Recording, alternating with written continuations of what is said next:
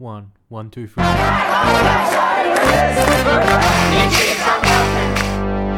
Hello and welcome to the people-powered Green Left podcast, where we give a voice to the 99% and not the big corporations. If you think this project is important, please consider becoming a supporter today. Now, on to our latest episode. Hi there, thanks for joining us today for this latest episode of the Green Left Show. My name's Alex Bainbridge from Green Left, and it's great to be with you here today. I wanted to start off by acknowledging that we're recording this show on stolen Aboriginal land. Our sovereignty was never ceded, and this remains, always was and always will be Aboriginal land, and we pledge ourselves to ongoing support for struggles for justice for Aboriginal people. I also want to let you know at the outset that if you like the work that we do, the best thing you can do is become a Green Left supporter if you're not already. It's the best way to support our work, and it makes a huge difference. Plans start from just $5 a month, and you get all the access to the content that we produce, as well as showing us support for an invaluable eco-socialist project. Today we're going to be discussing nuclear power, and in particular the dubious left-wing arguments against it. I'm here today with Simon Butler. Simon is a former editor of Green Left, and he's also the co-author with Ian Angus of the book Too Many People ? About the dubious arguments about overpopulation. So what's prompted this discussion today is that Bhaskar Sankara, who's a founding editor of Jacobin magazine, has recently published an article in the Guardian newspaper where he's arguing in favour of nuclear power as a source of supposedly clean energy. He writes that, quote, even where we've been investing in renewable technology, without nuclear or the right geography that allows hydroelectricity, we've had no choice, he says, no choice but to rely on fossil fuels to fill the gap. I just want to start, Simon, by asking, is this true? No, it's definitely not the case. So he does cite some examples such as Germany and New York State of where the closure of nuclear power plants have led to being replaced by fossil fuel. But that is purely a political decision made by those authorities. So there's that's the only reason why fossil fuels have replaced nuclear in those cases. So I don't agree at all that there's no choice but to go with nuclear power at all. So definitely the renewables is definitely an option in all those cases. Your response included 10 reasons for why we should oppose nuclear energy. Do you want to perhaps just start by outlining your top 3 reasons why progressive people shouldn't be supporting nuclear energy?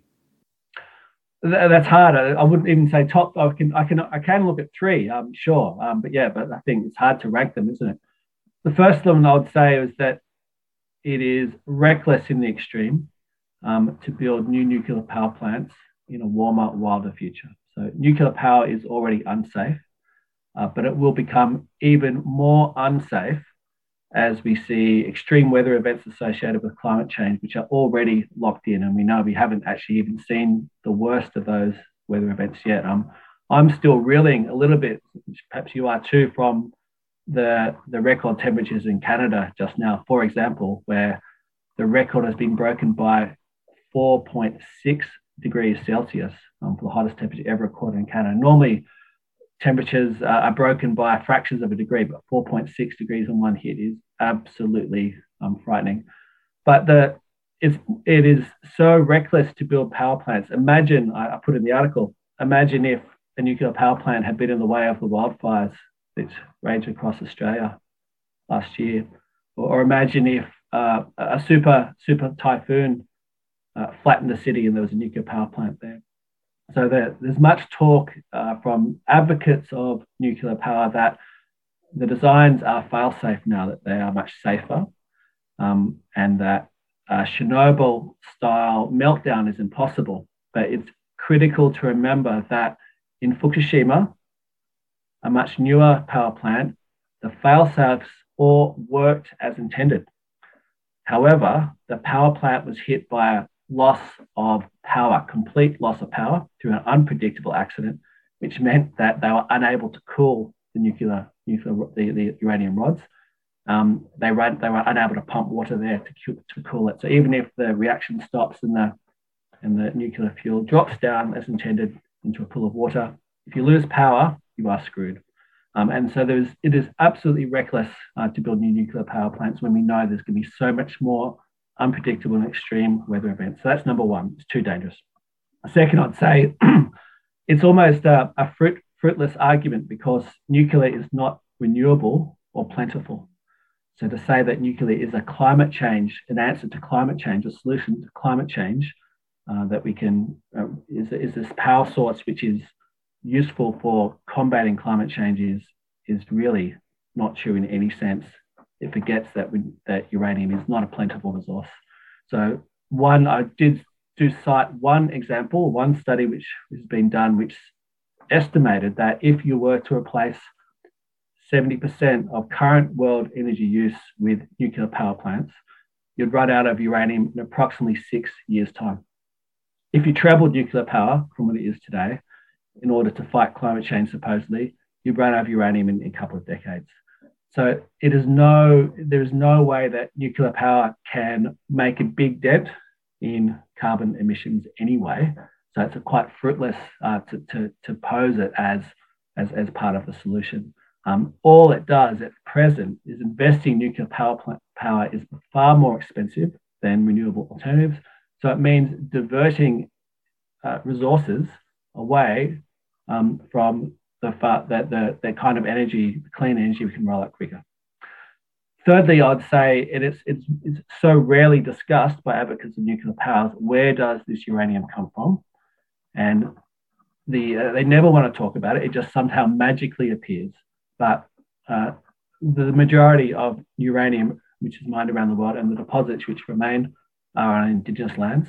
And the nuclear industry has treated Indigenous people's culture and Indigenous people lands as a sacrifice zone for its entirety that has been around.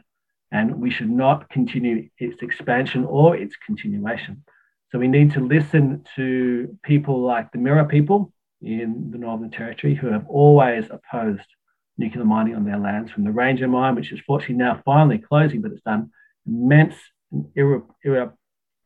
and irrecoverable damage to the lands there, but also the Jabiluka deposit as well, which has always been a danger that could be mined out too.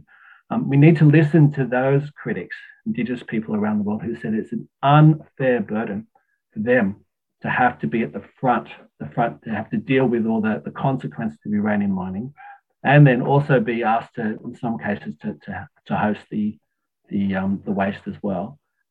So the people who advocate for uranium mining and for nuclear power want to ignore the environmental racism, which is so closely tied to the nuclear power industry, and we simply should rule that out. Continuing that is a great injustice. Do you want to elaborate some of the other arguments that you made about why we shouldn't be supporting nuclear? Sure. I mean, we know that freshwater freshwater shortages are going to be a big concern in a warmer world. That nuclear power is the most water intensive energy source that we have.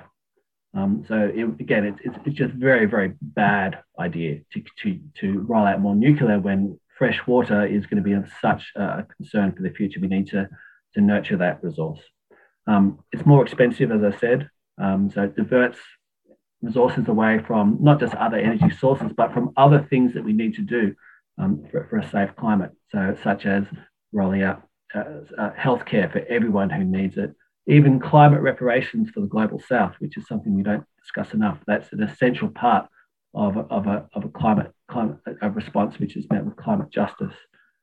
So nuclear power is bad for that reason. The nuclear waste issue is there's no solution to nuclear waste, and I was irritated by Sankara's argument in The Guardian that said that there's a new breed of nuclear power which eats its own waste. That's not true. It does not exist.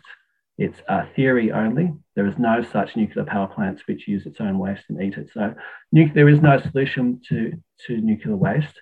And that's not even it's not just a sort of a terrible thing to do to our descendants to allow them to inherit this problem of waste which lasts for millions of years in some cases.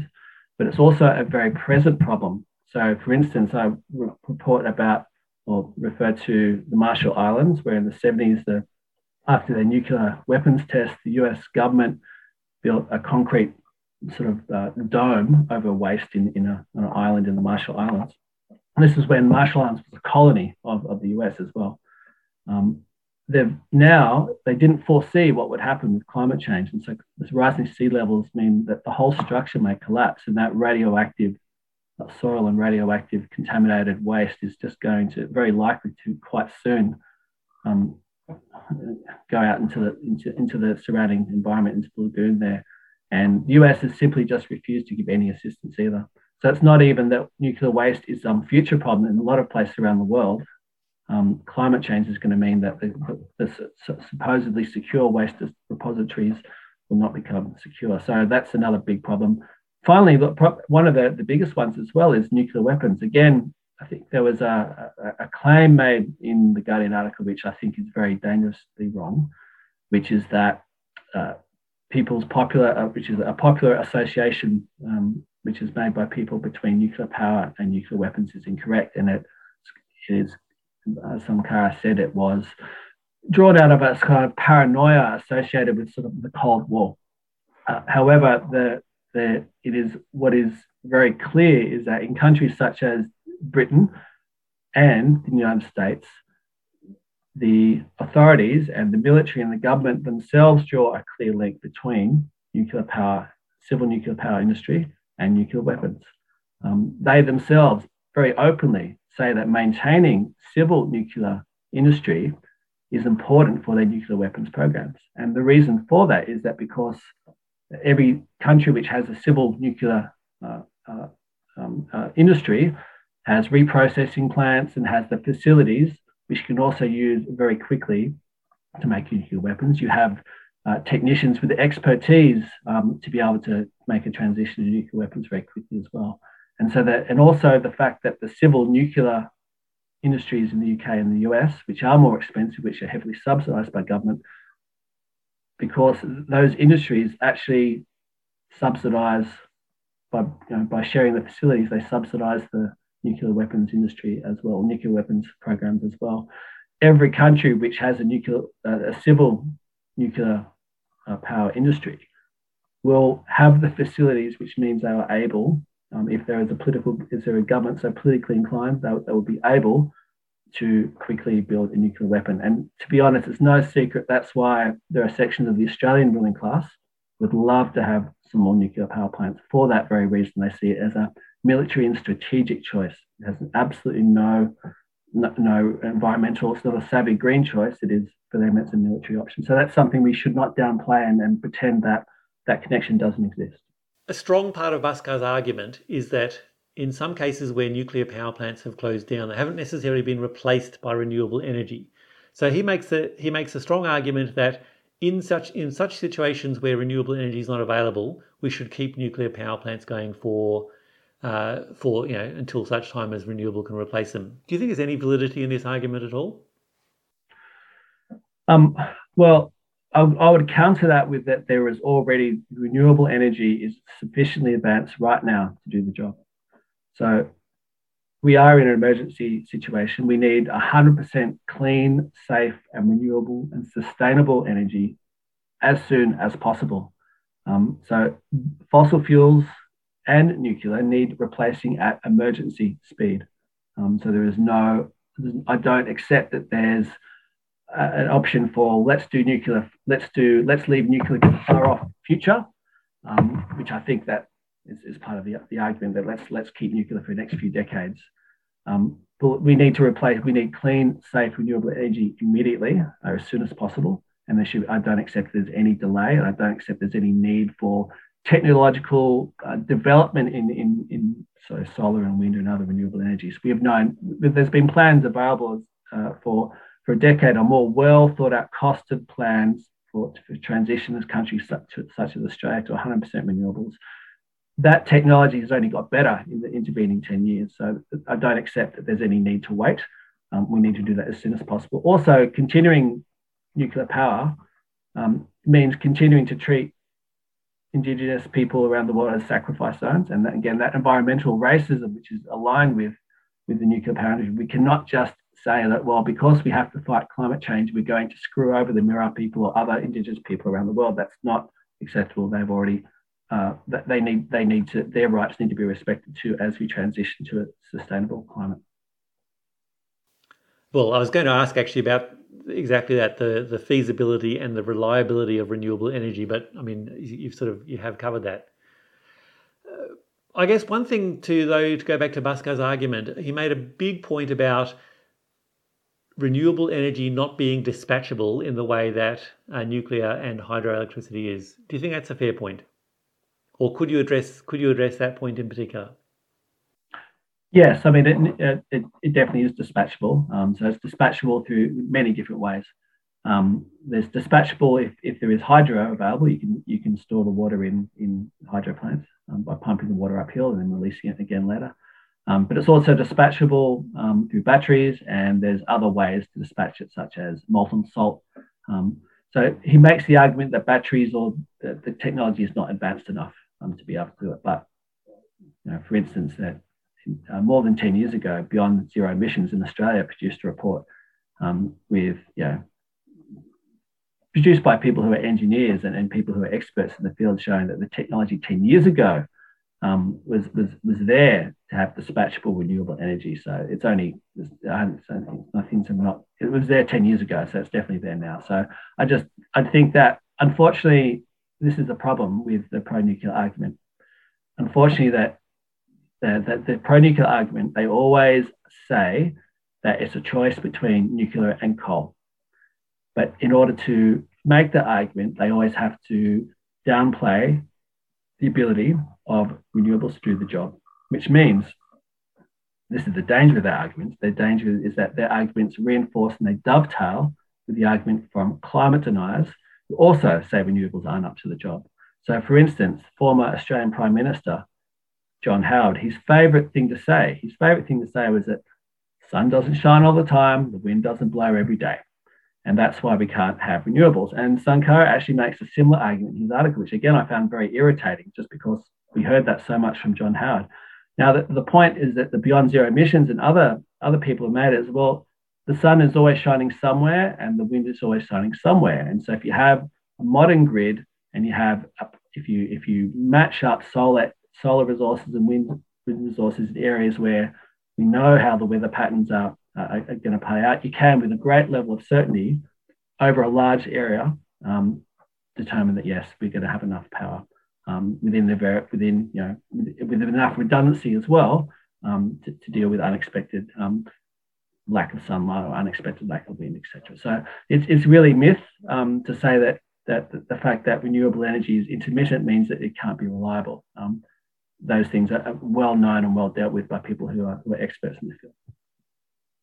Well, there's one other thing I would say, though, about renewable energy, is that there is there is an eco-modernist version of the renewables argument as well. So the eco-modernist argument is that we can roll out renewable energy infinitely, and that there's the power of the sun and the wind is infinite, and that we just need to build endless wind turbines in the solar panels to replace fossil fuels, and that will solve our problem as well. Whereas I don't think that's an acceptable ecological outcome either. Solar and wind, for example, still do rely on extraction of resources that are not unlimited, and so we need to be very, very careful that we don't that we need to sort of make sure that a transition to renewables is not just seen as another way to continue business as usual with renewable energy too. So there needs to be, as well as that, a massive drive on energy efficiency. So overall, using less energy. Also would mean to rationalise what things in a sort of socially conscious and equitable plan of how do we ensure that energy is used in a way which is most efficient, but also which means that everyone, human rights and basic rights are met, but we don't waste energy use on superfluous products that we don't need, etc. But also we've been challenging this notion that we need an economy which grows forever and which energy use increases forever. That is not at all sustainable. And the climate crisis and the wider ecological crisis is proof of that. So it also means that renewable energy is not a panacea. Renewable energy has to be twinned with fundamental social change, has to be twinned with a move away from grow or die capitalism into a sort of an eco-socialist kind of society as well. So renewable energy is only part of the solution in that sense, in my view. When addressing climate change, I mean, it's very clear this is a huge and pressing problem, and it's also a very urgent problem. And the main enemy, the main roadblock standing in the way towards a transition to actually deal with it properly is the big fossil fuel corporations. You know, some people might think that it's not appropriate to be getting into debates with others on the left who actually support nuclear power, however misguided that might be, when the main enemy is the fossil fuel corporations. Do you have any comments you'd make about that? And they are the main enemy. They are one of the key enemies. And so, of course, most of our energy must be put into fighting them. At the same time, these debates, I think, are actually quite clarifying and healthy too. We need to debate with one another what kinds of solutions are useful and which kinds of solutions are false and lead us in the wrong direction. Particularly the fact that we are heading into we need a more robust and resilient energy system for the future means that dangerous options, options which are tied with militarism, such as nuclear power, options which are tied with the legacy of environmental racism, they are unacceptable if we're going to build a world with social justice. So I think that, yes, it's certainly the case that the fossil fuel industry is a much greater threat immediately, perhaps, than the nuclear power industry, which is dying. The nuclear power industry is in deep trouble. And I think that people on the left who support the nuclear industry are certainly in a minority, and they're not gaining much support either. We still need to debate those things, and we need to be very, very clear about that. We are not going to allow the world, we're not going to fight climate change by allowing certain parts of the world become sacrifice zones. We're not going to leave some people behind because some people have to deal with the nuclear waste, some people have to deal with the uranium mines, some people have to deal with the accidents that happen, and that's not acceptable either. Well, we're in a situation where the climate emergency is so pressing and so urgent. I mean, are there any other comments you'd like to make about this issue at all? Well, I think that there's a lot of great work going on. So it is often, I think it's quite hard. It's quite confronting for those who are paying attention to see things such as Australia's bushfires last year. I was no longer live in Australia, but to see that was absolutely, it was devastating to see that. The 3 billion animals who died, for example, and to think that might become a regular feature of life in Australia is terrifying. And to see the floods in Mozambique 3 years in a row, massive floods, which people have been displaced. The heat wave in Canada just now is another example. So I think the only general comment I would want to sort of emphasize right now, because I think the activists who are campaigning are full of ideas and are not letting up. But the more general point would be that all of us, I think now, those who are committed to it, even though if we think we're not in a majority, particularly the eco-socialist movement, we've got to make a commitment now that we never, ever, ever give up, that we never, ever give up. Because the things can always get a lot worse. And what I do foresee and what I'm a bit concerned about at the moment is that the elements of the ruling class are going to make a switch from climate denial, saying that there's no problem, to automatically to jumping straight to saying, well, it's too late to act. And I think that's already happening in some cases. And they're going to make that switch and use try to very much to harness the despair and fear about climate change, and to harness that in ways which blame somebody else, particularly which blame racial minorities, which blame migrants, which try to harness the despair and turn it into hatred. And I think there's elements of that already taking place, particularly in Europe, where you have, for instance, in Denmark, you have a government which is talking sort of a centrist kind of government, which is talking about actions on climate change, but it was also carrying out a very, very racist migration policy and very racist towards migrants. You have the potential for a Le Pen government in France who promote themselves as a Green Party now because they're against migrants. And I think there's a real danger that despair the political right is going to use that to harness to make for I guess an eco-fascist response to the climate crisis as well. Because for the capitalist class, they don't really have anywhere to go.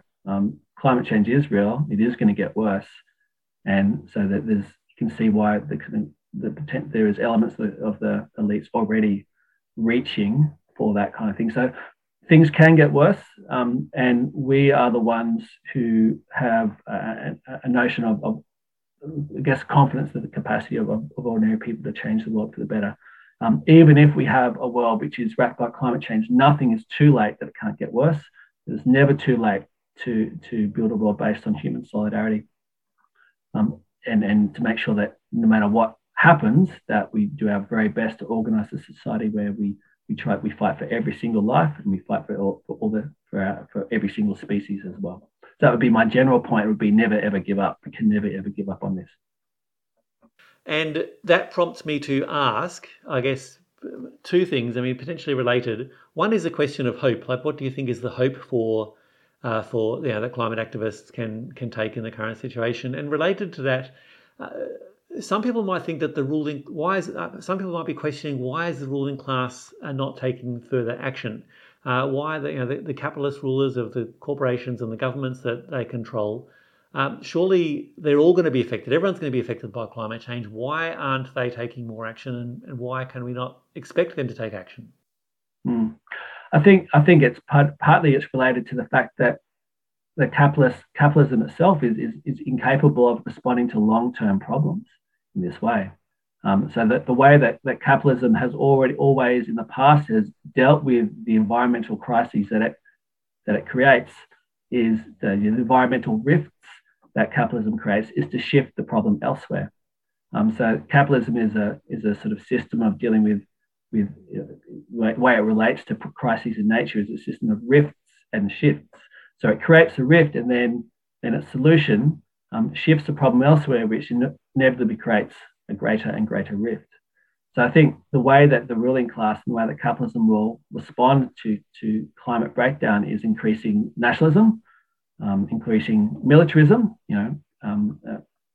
through warfare, through different ruling classes around the world deciding that if there are limited resources, then we are going to fight for them and take them off somebody else. And so that is the way that capitalism has always responded to crises in the past, and based on that history, I think it's quite likely that they will do so in the future.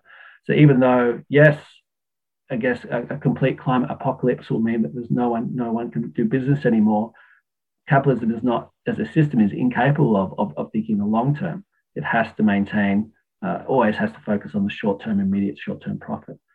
So the only response we can expect from capitalist interests is to simply try to shift the problem elsewhere, to make other people bear the bigger cost of a climate breakdown, usually people in the global south, for instance.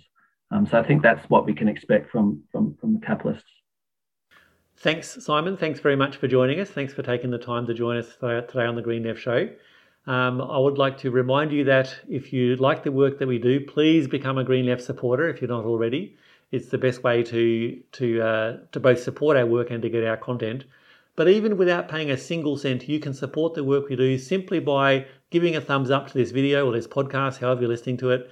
If you can make a review on Apple Podcasts, that would be helpful. Share the video, share the link on the Green Left Online. However you're reaching this episode of the Green Left Show, please help us spread the word so we can help build the audience. Thanks again, everyone, for joining us. I hope you got a lot out of this episode. To continue producing shows like this, we need your support. Consider becoming a supporter for $5 a month, sharing this show on social media, and submitting your own stories. You can do all this at our website, greenleft.org.au.